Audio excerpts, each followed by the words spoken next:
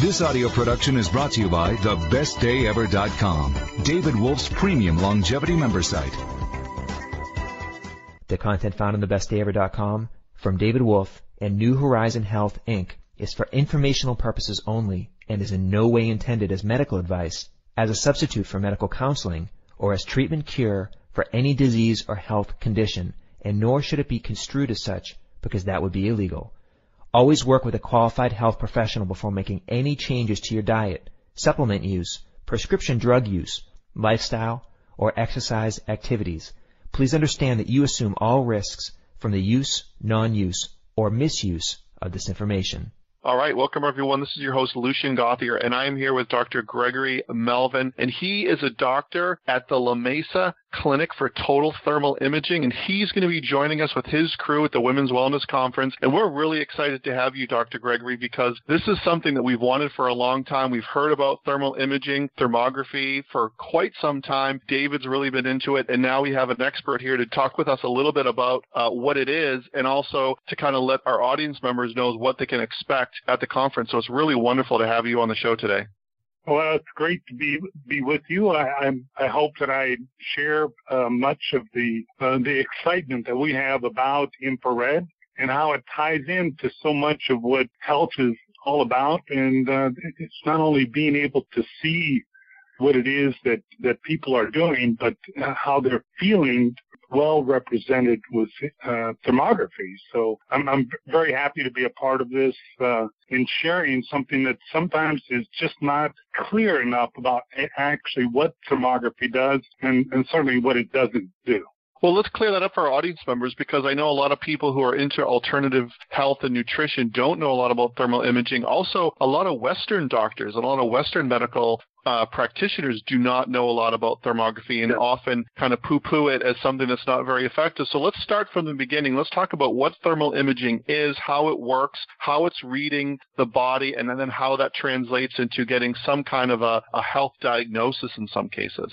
Yeah, I think recognizing that, first of all, just taking pictures of heat is not what thermography is. Basically, you have to recognize the history of how the body is developing. So from fetal, the tissue that produces or controls the skin is the same tissue that is controlled by the central nervous system. So basically, the central nervous system is hot-wired to that skin layer for good reason, because in order to produce a proper internal environment, you have to recognize what's on the outside. And so it uses the skin to identify what the environment is outside of the body, so then it can prepare itself internally to set up a proper environment, so then to keep the body working properly. So simply, you have to recognize that this is a autonomic survey study. Basically, the autonomic nervous system is what controls the blood supply to every muscle, organ, and gland, but it also controls the skin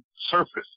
So when something goes wrong underneath to that muscle, organ, and gland, then it produces a change in skin temperatures that well represents the stress that organ is under. Do you then need a baseline thermal imaging to compare to, or if someone walks into your office for the first time and there's already something wrong, are you able to identify that and distinguish it from like the usual norms, or does that person need to give you a baseline of when they're healthy first so that you can see a difference between the baseline and what they might be experiencing now? Well, I think you have to go back where Johns Hopkins University, Sumio Uematsu, MD, did a study regarding what is the norm? What is considered the norm regarding skin temperatures of the body? And in his research, it was found that anything more than 0.3 degrees Celsius difference between one side and the other is considered a significant finding. Well, that's almost looking like a mirror image of yourself from one side to the other. So the standard of infrared is basically what we call the delta T, meaning we're comparing one side to the other, and the more different that it is, whether it's higher or lower temperatures, are considered significant findings, whether it's a neuropathy or nerve-related disorder or inflammatory features that are affecting periodontal type issues, or are they lymph node related activities? So the first baseline study, basically we're comparing you to you, and the more different than it looks, then there are significant issues that we can see at the beginning phases, even though there has been no prior history.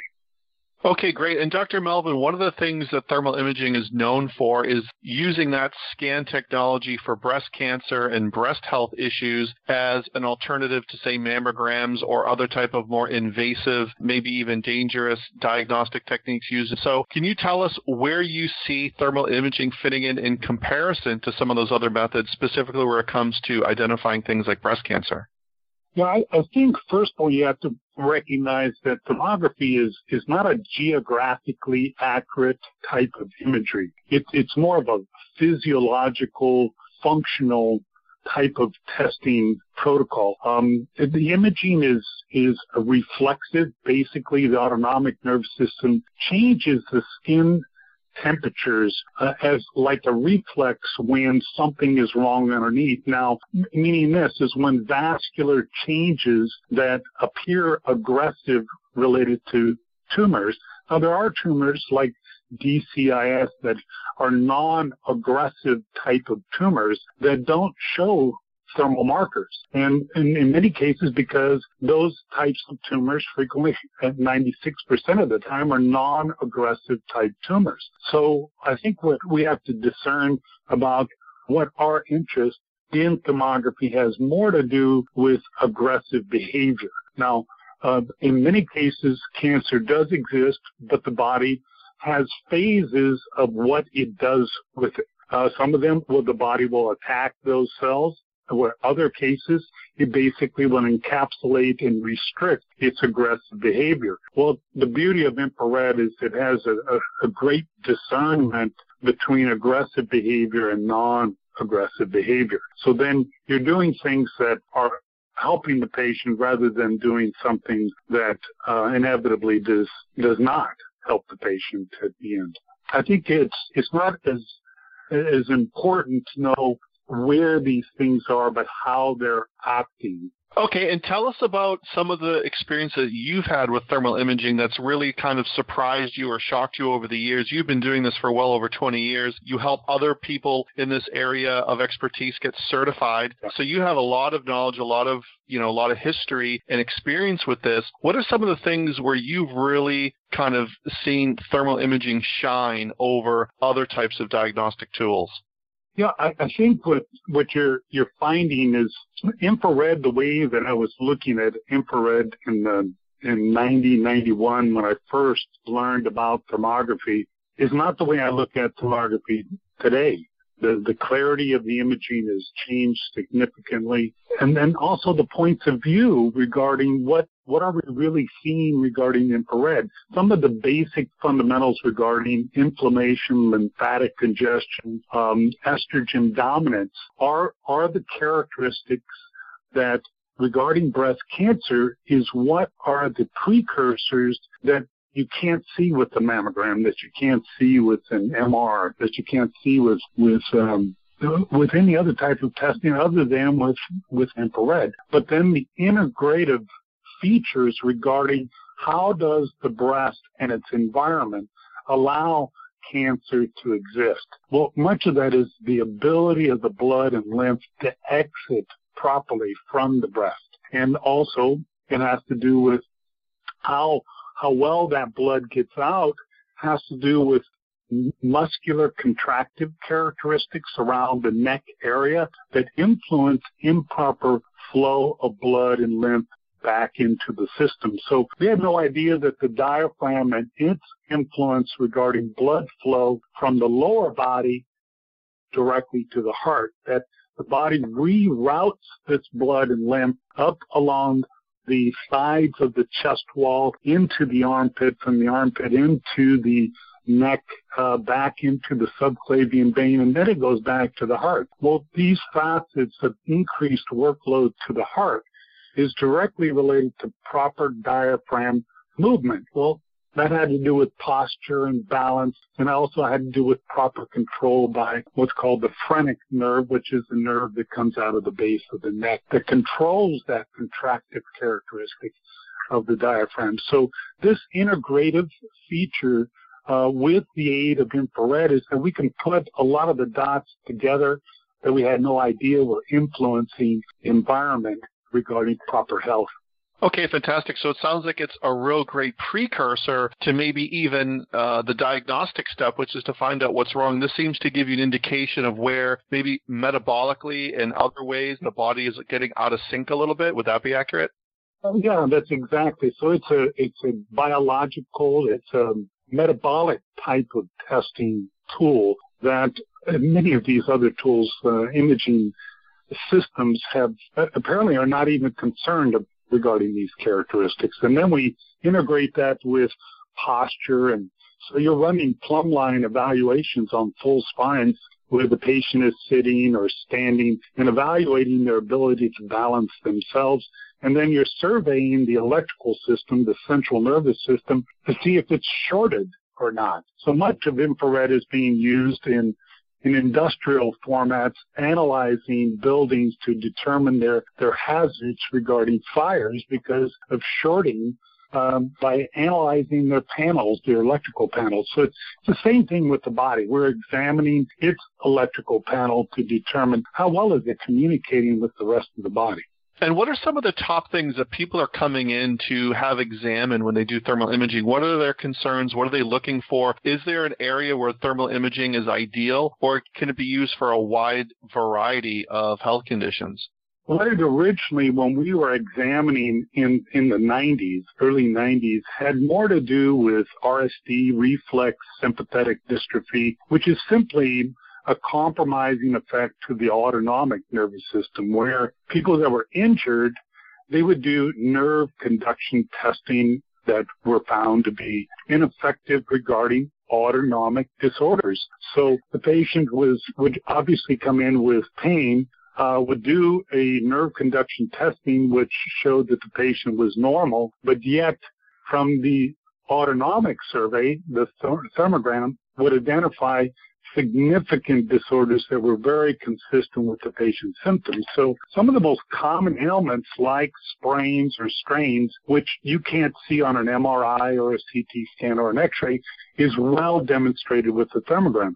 Neuropathies like RSD, reflex sympathetic dystrophy, also are features that you cannot see with an MRI or CT scan or X-ray. So much of the common ailments, like a sprain or a strain, let's say of the foot, that you couldn't discern the difference between plantar fasciitis and a neuropathy with any of the examining tools out there. But with a thermogram, they are absolutely clear what the difference is between a neuropathy and plantar fasciitis. Usually with thermal imaging, people have the idea that, the more red, the worse you are. If you see a lot of red or heat in a scan, you get kind of nervous, like, oh, there's a lot of stuff going on. What is the repercussion of being hot versus being cold? Can being too cool also indicate that there's a problem as well? Yeah, I think it's not only is it hot, higher or lower temperature, but the characteristic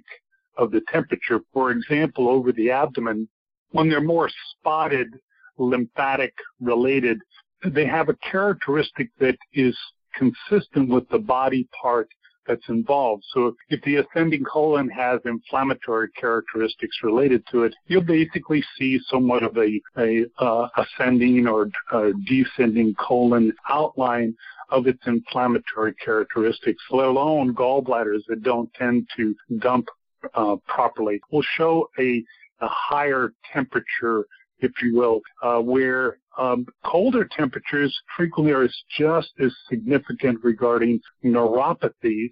Both are important. It's their pattern, their location, and what is the characteristic that it has as far as heat pattern, not just being hot and not just being cold, but where it is and how symmetrical it is with the opposing side. So we're always comparing you to you, in the imaging.